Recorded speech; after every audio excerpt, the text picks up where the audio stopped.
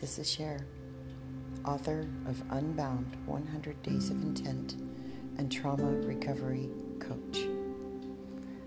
I invite you to join me this week on another edition of Unbound as we unlock, unlearn, and unbind from the false beliefs that we hold about ourselves surrounding sexual abuse and domestic violence.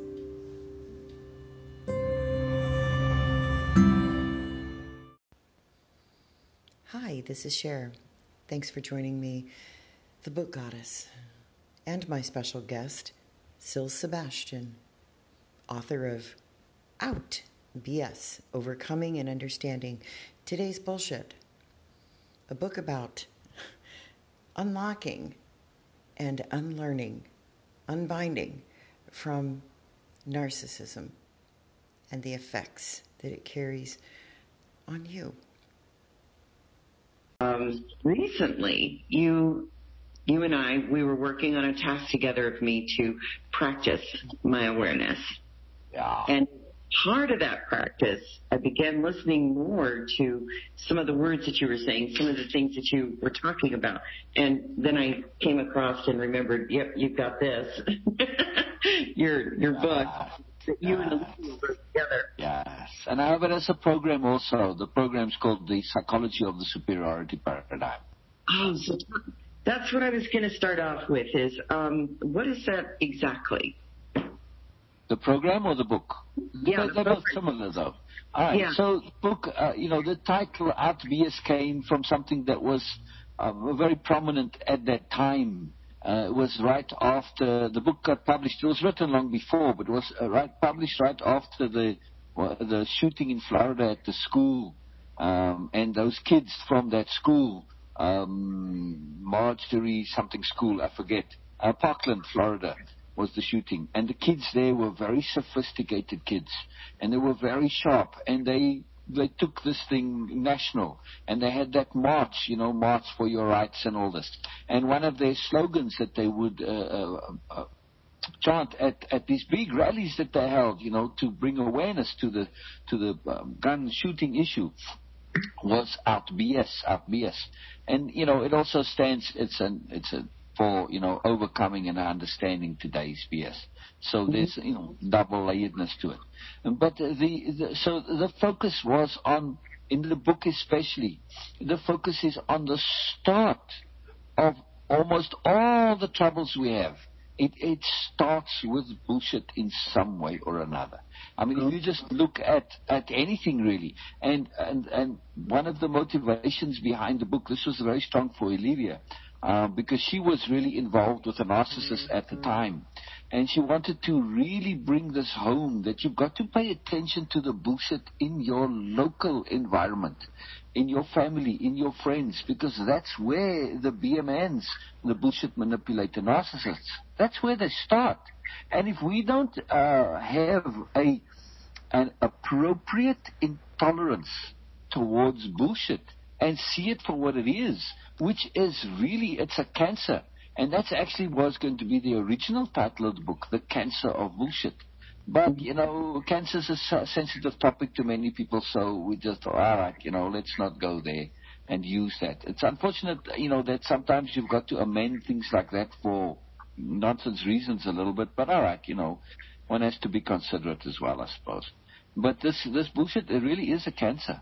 And if you don't catch it in the beginning, it starts eating away. And that's the deal. And, it's involved. So the book is about bringing attention to the roots of the abusive personalities, the black hole psychologies that we mentioned, and all the destructiveness that they cause, and also how we relate to that and how we are unaware of it and why we don't see it. But it's starting at that core, that root, that little supposedly insignificant start, which is bullshit. But if you think about it, right, and it's mentioned in the book, we tend to minimize bullshit. We call it BS. We don't want to say bullshit. Bullshit is one of the words that's still banned on national TV, on the networks. What? Yeah, you can't say bullshit. Yeah, you can say crap, which when I was a kid, you couldn't say, if you said shit, all right, you get a smack. But crap was way worse than shit. But anyway, crap is okay. But to say bullshit is not. It's fascinating. So, and this is really, really interesting in terms of the psychology underneath it. That bullshit is considered this ugly word, and you don't want to use it in polite society. Well, because it's so prevalent, and when we call it, we are really putting people on the spot. But by minimizing it, we also okay it. And we sort of have this societal attitude, a little bit of bullshit is okay. They're just exaggerating, they're just emphasizing, they're just dressing it up. And we poo-poo it, and we minimize it, and we okay it.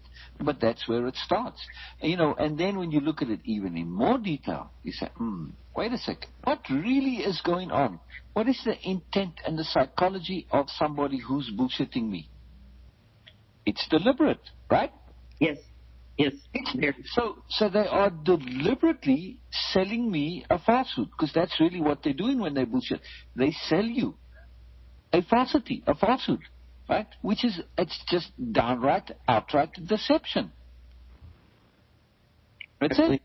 And when you lie, yes, that's also deception. But bullshit has that extra element of making it of the hypocrisy involved, because now you're taking your lie and you're dressing it up to not look like a lie. It's like a double deception. If you lie, you're taking a chance that people don't find out you lie. But with bullshit, you kind of almost letting people know that you're doing it, but you're trying to convince them that what they're hearing isn't bullshit, isn't a lie. It's okay somehow. And that's the danger of bullshit rather than lying, because lying is like, it's a 50-50 type of a deal, or at least, it's a risk. You get caught and then you're in trouble and not. But bullshit, you can't really get caught, because it's all that obfuscation, that fudging, that packaging around it. It's very hard to pin down bullshit.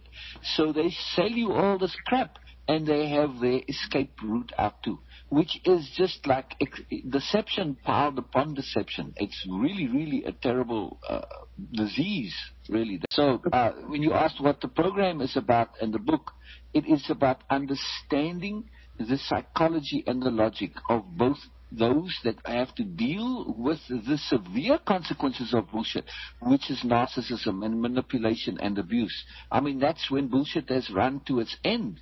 Right? All of those things start really based on bullshit. So in your book, your journey, it starts with your parents essentially bullshitting you, right? Yes. Your father who sexually abused you, right? Mm-hmm. What did he do in the beginning? I mean, he made little thing, this. It started with those very subtle little delicate bullshit things, right? Yeah. I don't know the wording exactly. I'm sure you remember. But before it got serious, I think you mentioned a phrase that he said, it was like, lovey time or something like that, right? For playtime. What playtime? Special playtime. Special playtime. There you go. Exactly. Now, there you go. It's just complete and utter bullshit, and that's where it starts. How does a person prevent themselves from not becoming involved again? I understand, there's awareness, there's our discernment and understanding. But if we're online, is there a way to determine whether or not somebody online, like say an influencer, is actually a narcissist or, bullshit manipulator? That's a great question. That's a great, great, great question. All right. First thing I will say, there's no easy answer for this. Sorry, there isn't. Right? So the key to this is do your homework, learn and study, yes, for want of, I don't mean to say this to promote my own book, because yes, it certainly is a very different insight into the psychology, because it goes all the way to the end. But there are many, many, many, many books on this topic, and like you said, narcissist, you can start to look in what narcissist means, and you'll see there's all sorts of variations on narcissist, right? I mean, so when you look into this a little bit carefully, but we combine this, we coined this term BMN, bullshit manipulator narcissist. which combines all of this. The bullshitter part is, these people, they're in your life. Your Uncle Joe with his tall stories. Okay, you tolerate him, but still, it's bullshit. All right, he's entertaining, so you let it go. And everybody sort of knows that it is stretching the truth, and they accept it, and he does too. So it's not a direct deception because it's entertaining. So he's an entertainer. Okay, you could say all of entertainment is bullshit, and so it is. But there are times. But the person who's doing it to fool you and to get some shine out of it and all of this, that you can't accept. Because when you do, they start to go further and further and further. And now you're starting to live in this unreal false world. So you can't. So do your homework and learn about it. Understand, pay attention. Start learning to be more aware, to be more discerning. And this you can learn. It just takes time and practice. But you can certainly go and research all about it. I mean, there's plenty of groups that are focused on narcissism and abuse and all of this. And you can really pay attention. But to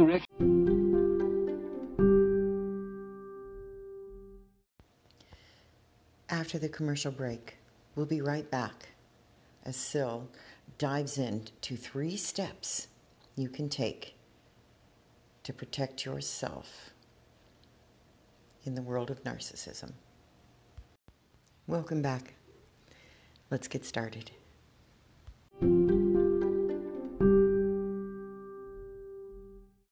Simply say, what am I being asked to do? That is that question right there. What am I being asked to do? Yeah. So, all right, when it comes to somebody trying to sell you your product, well, obviously they're trying to sell me, right? And this, they're trying to sell me insurance or, phone service or whatever, right?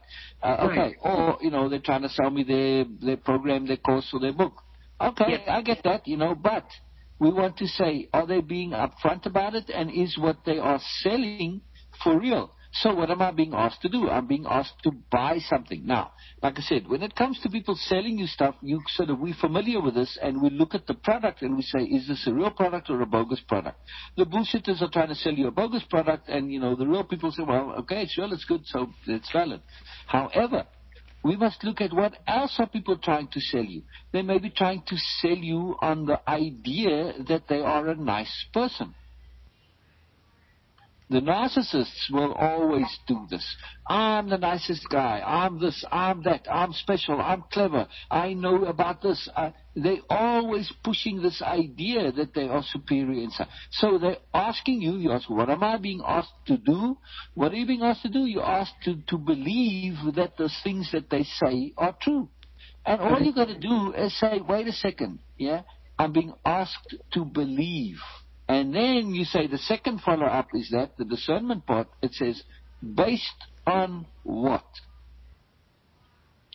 3 words that pretty much end bullshit right there and then. Based on what?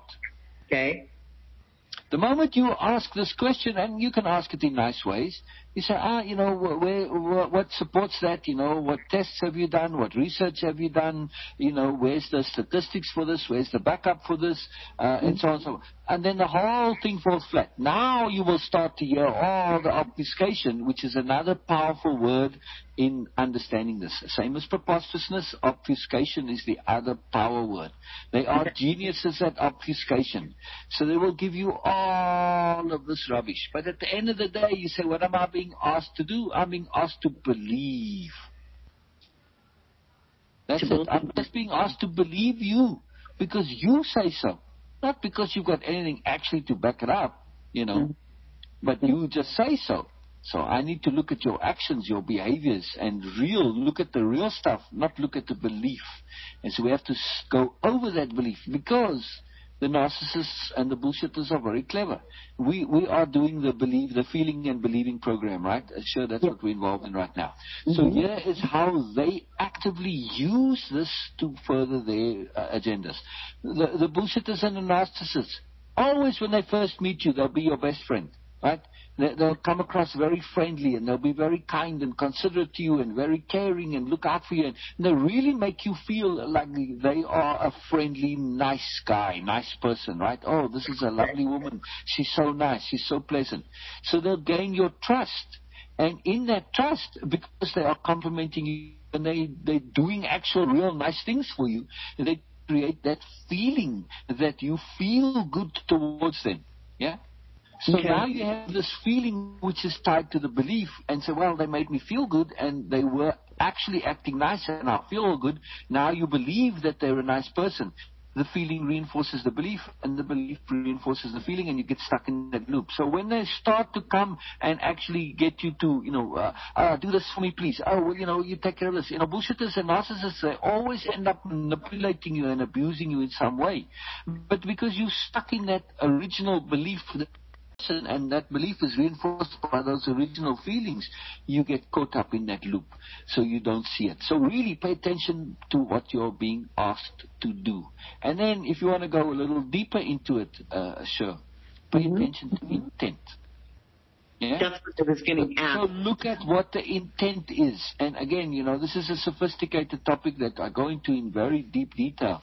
But to just say it really quickly, pay attention to the overall intent and ask the question. Ask it really, ask it out loud almost, and say, what is the intent here? Those exact words, very important to say, because you are now asking not only what is my intent, what is their intent, but what is the situational, circumstantial intent?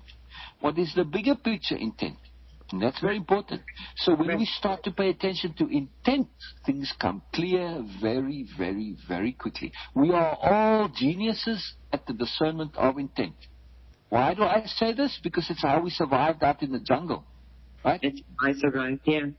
Yeah, I mean, take the zebra when it goes to drink water at the watering hole, and the lions are lying right there close to the watering hole. But the zebra can see the lions have eaten and they chill. They don't have a hunting intent. Yeah? So the zebra can go closer to the lions than otherwise it would ever go. But if those were hungry lions that hadn't eaten next to the water hole, no way that zebra would go anywhere near that water hole. Right. Yeah. Right. So this is important. We understand intent.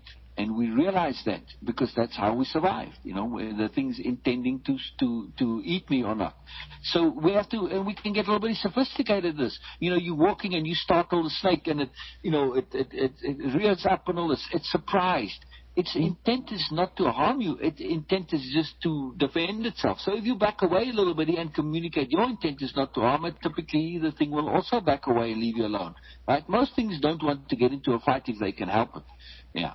So it is very important. When we understand this, we can communicate intent and we can perceive intent. And that's huge. That's huge. So part of that discernment is the perception of intent. Yeah. And we can practice this. We can practice this. Yeah. So in this way, we can also learn to communicate our own intent. Say again? Oh, I was going to say, so in this way, when we look at, what are they asking me to buy, believe, and based on what, or what's their intent, that's going to be pretty easy to determine whether or not a person is being transparent or authentic. Because ultimately, you've got this great, big, beautiful pool, so to speak, and somebody's swimming in it and they're saying come by my pool, this is beautiful. But there's always a bottom. Exactly. They have an ulterior motive. They have an agenda. Okay, great. And eventually that's going to be seen. Yeah, exactly. So most people are very, very aware of intent when it comes to dating. Okay, that's a good topic, Yeah. I mean, that's why guys are so awkward, because they have the intent of taking the woman to bed. That's it. They want sex, end of story. That's the intent. Not always, obviously, but, for the most part. Yeah. So the guy knows this. That's why he's a little bit awkward. Because he feels, if I were to say this directly, the girl's going to say, nah, thank you, all you want is sex. And that's the end of that, right? So this is where a lot of the bullshit comes from. Now, I have news for you guys. A lot of women will say, sure, okay, that's all I want also, and off we go, and that's it. Now, you get people who do this, and they just hook up and, have sex and go. But so many guys don't believe this is possible, so they disguise their intent, and you get all this dance and this bullshit, right?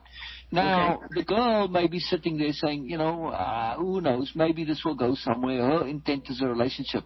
So she swallows all the bullshit because she's willing to believe, because that's what she wants, right? And she sets aside she overlooks her perception of the intent, right? And she bullshits herself to ignore those red flags. Well, and the end of the thing is they end up in bed and the guy dumps her, and then that's it. Well, you've heard the story a dozen times from your girlfriends, right?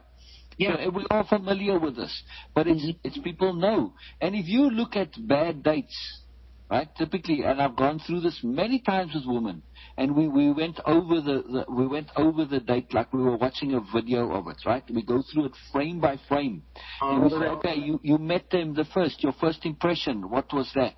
And they when you really get into the memory of it, they can picture the person there and say, what was their intent? When I ask them that question in going back over it, they always nail it.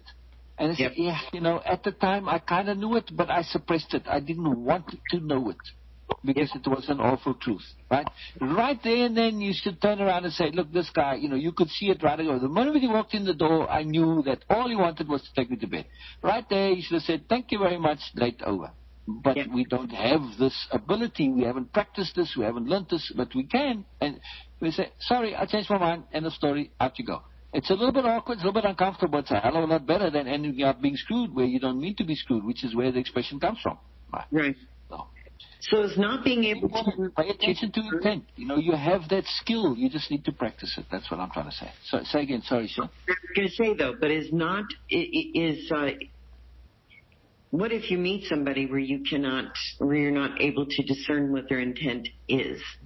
Then you just keep going until you can, and you are cautious. Okay, all right. It's very, very, very hard to hide intent, by the way. That's what I was. Now you have an intent to hide something, and you're going to see that. Yeah, that's that nervousness, kind of like kids get. Or even not nervousness, you just see it. Even if somebody may be very calm, but you feel something else is going on here. Right? So we are geniuses at this. Trust your skill at the discernment of intent. Furthermore, if you're unsure, ask, what am I being asked to do? When do I step over a commitment line? So we get back to our zebras at the watering hole. Okay. They'll come close to those lions that are well fed. But there's that invisible line, which I call the commitment line. Right? It's a space from the lion at which once the zebra crosses that line, if the lion decides to pounce on the zebra, it cannot get away. Right? Right. That's close distance. Right? Anything outside that, if the lion makes a move, the zebra can still run away and potentially get away. Right? Mm-hmm. Potentially. But the commitment line is where it knows if the lion makes a move, it cannot get away. It's too close.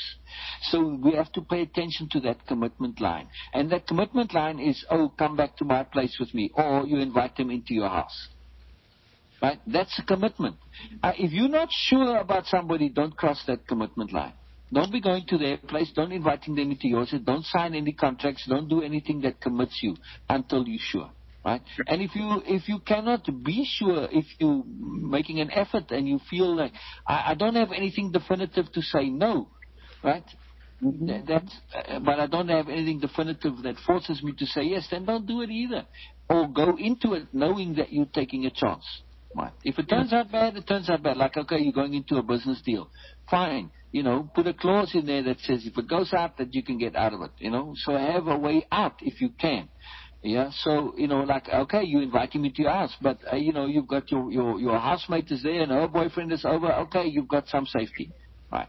So, there are many ways to deal with it. And this is basically being strategic and being cautious and being sensible. Something that you have been leaning towards working with me on and, basically being able to dissect or use discernment with awareness, discernment, and understanding.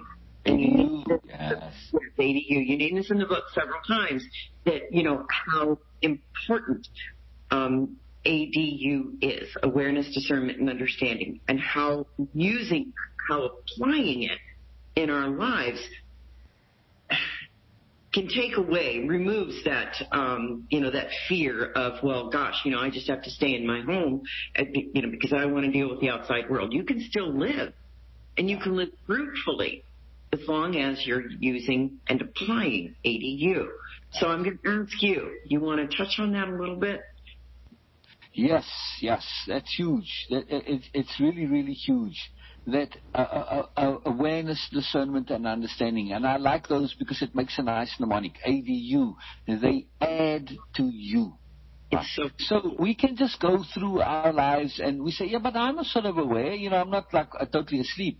Yes, but that's little a awareness. Yeah, my dog is aware too. Yeah? But it doesn't have discernment and it doesn't have understanding. So that results in us ending up in this kind of I call it one-step logic. That's it. We just see the first part of a pattern and we don't see the rest because there's no discernment. Which means when somebody tells you something and they say it with some certainty, they say, oh, you know what, I'm going to be going up into space next week. And they say it with such complete authority and certainty, and I don't think twice about it because I just believe their mood, their vibe. So I just trust what they say. And okay, well, good for you, and there we go. I'm just using that example. This is not a particularly good example, but Shatner's going up in space, so it's just kind of fun. He's busy launching right now, so. But this is the key. So we don't think about what somebody said. If I thought about it and with that discernment, say, but hang on a second. Yes, I know it's possible to go up in space, but how are you going up into space? Do you have $1 billion to afford this? Did you win a prize? What's going on? We don't think. We just accept. And this is how most bullshit gets pushed onto us.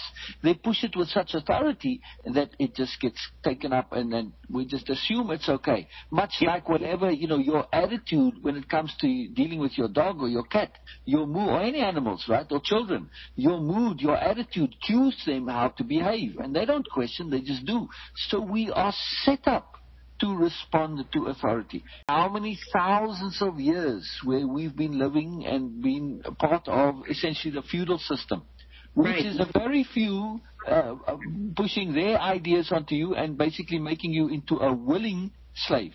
Yeah, we just label ourselves. We accept those labels. And it limits us. Okay, go ahead. So this idea of the awareness and the discernment and understanding starts you to say, but wait a second, hold on. And I thought about, now that I think about this, I'm sorry, but this is impossible. Mm-hmm. And so now we get to the problem.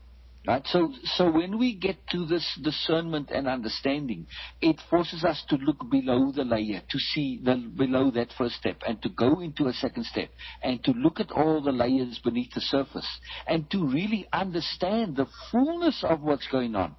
But there's a blockage to this, and that is preposterousness. Okay. Or the truth, right? So this understanding of preposterousness is absolutely critical. So, my friend who's just come and said to me, or this, person that I've just met, whatever, we'll just call him Joe, right? So Joe comes and says, I'm going up into space, and he says it with this great authority. And, at first I said, oh, well, good for you. And then I thought about it and said, well, wait a second. Now I start to think about it, and I kind of, look at Joe a little bit again, and I maybe Google Joe, look him up on Facebook, and well, no, Joe's not going up into space. Joe's completely, absolutely bullshitting me. In other words, Joe is deliberately lying to me. Joe is attempting to deceive me for some other reason. Why? Why is Joe doing this? Well, it makes Joe look good.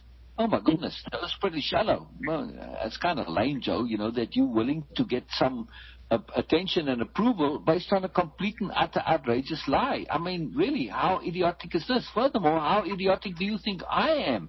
So not only are you, yourself really lame, but you are really treating me as if I'm totally lame and idiotic, that I'm going to think that you're wonderful because of this, and this lie is going to suit it. But it's so preposterous that what do I do with it? If I say something, I basically go say, dang, Joe, that's just like a crazy lie. Now you put me in an awkward situation. So I don't want to go there. And the preposterousness of that is so monumental, my brain at first might say, no, man, surely not. Come on, this can't be true. Now, in the case of Joe and his bullshit about going into space, okay, we can maybe still deal with that. We're adults. And it's not that's such a critical issue. But there are other times when it is really critical, and I'll use your situation again. And when your father came to you at our special playtime and he started all of this crap, right? Mm-hmm. What are the implications of this? It is the implication that he's not only doing something that is wrong and bad, but that means he doesn't have good sense. He doesn't have good logic, good rationality. He doesn't have goodness. He's doing stuff that's wrong. He's an adult. He should know better, but he doesn't. So this is utterly, utterly preposterous. And if you accept this, it essentially crashes your world. Because now you are the sensible one in your child world. Which, man, that's a scary idea.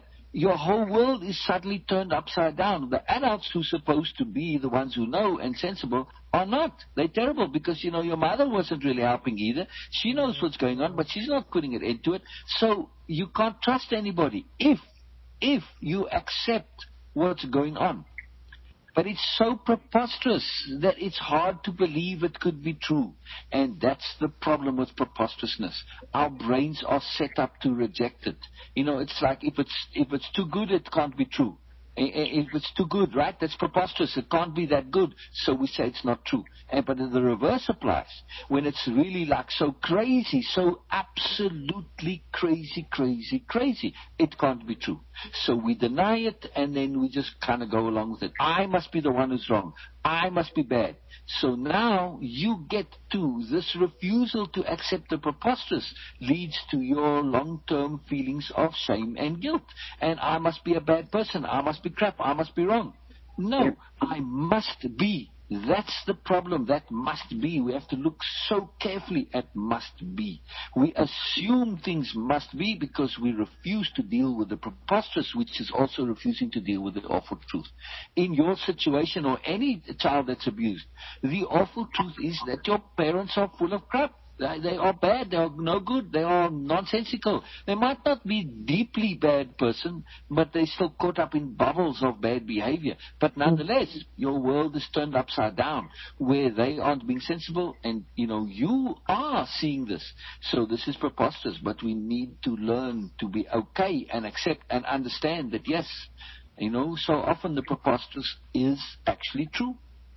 And this is very key. It's a very, very, very key nexus point for getting to awareness, discernment, and understanding. Being able to overcome preposterousness and also the awful truth.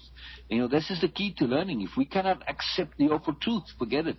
If you can't face it and deal with it, you're never going to actually move on and learn. You're always going to deny it, and that'll be a blockage, and you don't get anywhere. Yeah. Yeah. So preposterousness usually is leading to an awful truth. But sometimes it's also leading to an awesome truth. It's too outrageous, and our brains are sort of a bit programmed to accept or believe that the outrageous isn't true. Mm-hmm. So I've never asked you this before, your thoughts on whether or not can a narcissist, and we know there's many different forms, but can a narcissist ever come to that awareness that they have believed and bought into their own bullshit for so long? Can they actually get to a point where they can understand what it is they're doing? They know it. That's what makes the narcissist, and particularly the bullshit manipulator narcissists. This is what makes them so dangerous. They're aware. They know they bullshit you. And they don't care. They don't care. And it's not just that they don't care. They see it as, haha, I'm getting one over you. Because they're so involved in the superiority paradigm. The superiority paradigm is basically formalized or entrenched bullying, hierarchy, right? It's like the chicken pecking order, right? You're always trying to climb up that scale. And you peck on the person's head to keep them below you. And, you suck up to the ones above you. And when you get kind of more or less close to them, you start pecking on their heads so that you can leapfrog them. It's all about entrenched bullying, essentially. That's what that whole superiority paradigm is all about. It's about who's the biggest and best bully, right? So there's no ethics involved in that. There's no morality. It's you win at all costs. And this is very, very, very important. Winning is everything. There's no second place. This is one of the sort of chief beliefs of the superiority paradigm. But to win at all costs. If you're cheating to win, how does this make you a winner? But this is the rubbish that the superiority paradigm gets. It's a bullying logic. I'm better than you because, well, I don't know, I did something horrible to you, It doesn't matter how you get to be above as long as you're above. So They know they are bullshitting you, and they love getting away with them. It makes them feel clever and superior. because that's what their Bible is, their pull, their life is being superior, being dominant, being above you.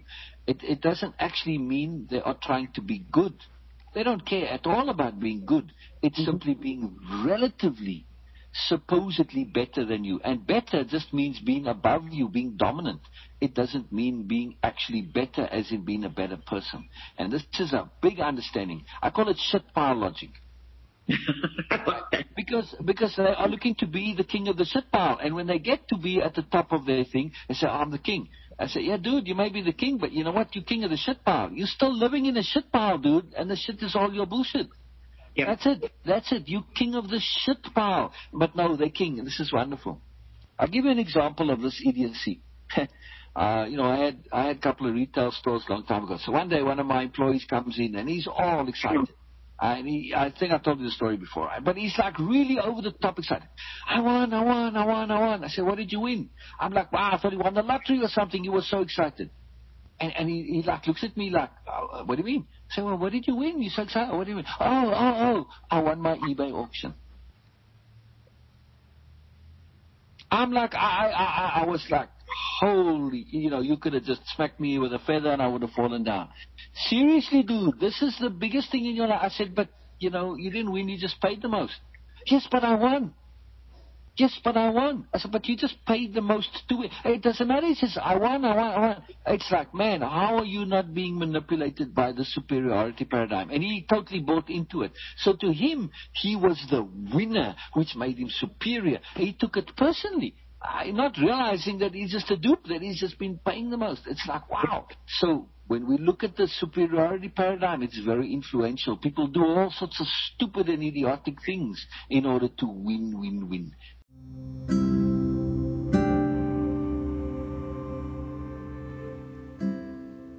Minimizing. Bullshit. Let's call it what it is.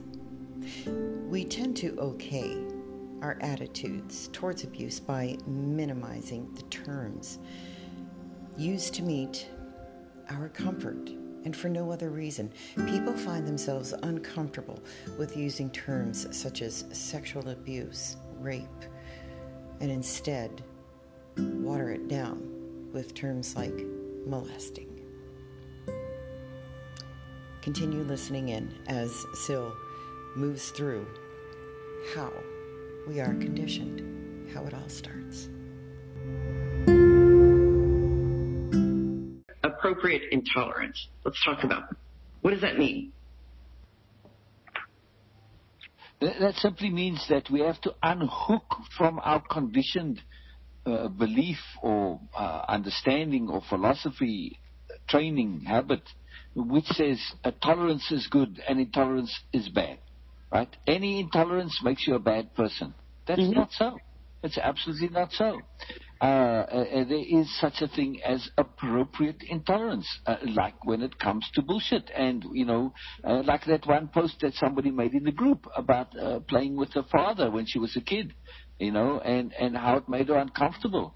Yes. They are, so you have to say, no, I'm not going to tolerate that. And say, no, okay, it's hard for kids. But, as adults, we have to really be aware of this and say, no, sorry, we're not going to do this. Yeah, that was an interesting post. I mean, that was one that was, it was one of those things, like as soon as I read it, kind of like the term baby girl, that's what I felt. I automatically knew that, oh, whoa, okay, for me, that's wrong. For somebody else, it might be kind of iffy on the line. For people, they might see it as perfectly normal. That it just depends on their particular situation. So then, taking it, our perceptions create that context, right? Yes. Okay. Yes. And, it's simply not letting things go, which are okay maybe in and of themselves. But when like, for instance, let's assume this was a situation where you now are an adult and it's a, different logic. The bullshit in its small part, in and of itself, the start of the bullshit train, the bullshit path, where they're heading with us, the end point. The end point is totally not cool. and not good and bad and harmful and obviously horrible and all sorts of stuff, right? But the starting point is not necessarily so. So we have to be intolerant of that starting point, which in and of itself is not necessarily harmful. It's innocuous, and that's why they get away with it. But it's one step leads to 2 steps, leads to 3 steps, and the next thing you're on that path. Yeah, and then you become entangled, and we talk about this in the book, right? That entanglement, that connectivity. I go into it in real detail. Yes, we do. So this is why we need to be appropriately intolerant of the bullshit in the first place, and not call bullshit BS. Yeah, because it just minimizes it. It's the same thing. And it okays it. It's not okay. Yeah. Sexual abuse and sexual violence, all of that has been minimized. For years I was taught, through counseling, my counselors and therapists always call it being molested. I'm going to say bullshit right there. It's not just being molested. It is sexual violence. Yes, exactly. Exactly. But it's being forced. It's being forced. Yeah. And, to molest something, I molest the ants a little bit here, and basically I, put them off what they're doing. Molest is like a mild botheration. No, sorry, that's not it. This is outright sheer, like I said, it's controlled violence. It's domination, it's bullying, it's forcing somebody, it's removing their freedoms, it's doing what is downright utterly unpleasant to them, which, when you do something which is very, very, very unpleasant to somebody, painful, hurtful, what is that? What's another word for that? Assault. Torture. Yeah. When it's deliberate and you know that it's doing this, but you don't care, and you're trying to bullshit yourself. Oh, well, it's love and all that. No, it's that to you maybe, but not to me. So that's it. When we look at, child abuse or abuse of all of its various, I'm sorry, this is just flat out torture. Yes, it is. When you bullshit it and say, oh, it's this and that, even abuse, yes, abusive is a good strong word, but when you see it as torture, that changes the whole dynamic. Yeah, it does, because, and unfortunately, our laws have been very implicit in minimizing. Our laws have created a rape culture just based on the use of their terminology. Exactly. And this is important. That's why the course shifts the focus. Yes, the material is mostly the same, but in the tasks and exercises and the comments, there's extra added, which shifts the focus from this attention onto BS to the superiority paradigm itself. We need to understand this, and we need to understand how so much of our culture is coming from that superiority paradigm. Who writes your laws? Those that are in charge. Who is in charge? Misogynists, for the most part. And those who believe that, men are superior and all this. We've had this long history and culture of entrenched misogyny, and that misogyny, it comes into the laws. That's why, laws for rape, are so minimal. And for adultery, they punish the woman, but not the man. It's like, where the hell is this logic here? It's astonishing. It is absolutely. But when you understand that it's coming from those who are seeking to entrench their superiority, and they just blind, for the most part, to the hypocrisy involved. It's just absolutely absurd and ridiculous. But we have to change that. Furthermore, right, when you look at a BMN, right, a bullshit manipulator narcissist, we go into that psychology in great detail in the book and the course. Yeah. And when you look at them and you see what's going on with them, they are based on insecurity for the most part, right? That's it. That's why they push themselves so much. That's why their narcissism has to get expressed, because they're inherently, fundamentally insecure. And they've used the bullshit to make themselves special and superior, because they don't actually have the real goods, right? So they have to bullshit that they have it, and they get away with it because they never get called on it, at least, right? Until somebody does, but then they just find somebody else. So they were enough victims to work this on. But the point I want to make is, because of that insecurity, they need to justify their behaviors. So they push out into society and into their environment. They push the things that justify their behaviors.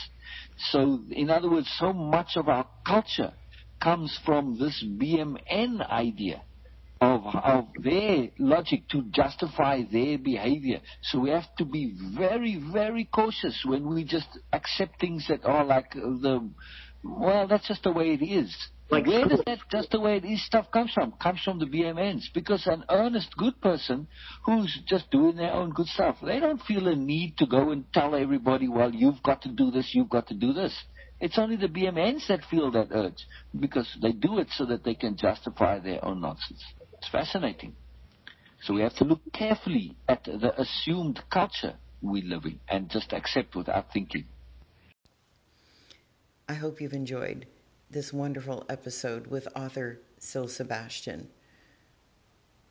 Out BS is the name of the book, and you can find it online at Amazon. I have a favor to ask of you, though. I need your support to help change the way we minimize our language, our culture, our attitudes towards rape, towards sexual abuse and domestic violence. I can't do this work alone. So I need your support by picking up a copy for yourself and for a friend of Unbound 100 Days of Intent, by liking and sharing this podcast. The longer we sit in silence, the more we become that silence. So please, like, share, support, follow me across all the platforms.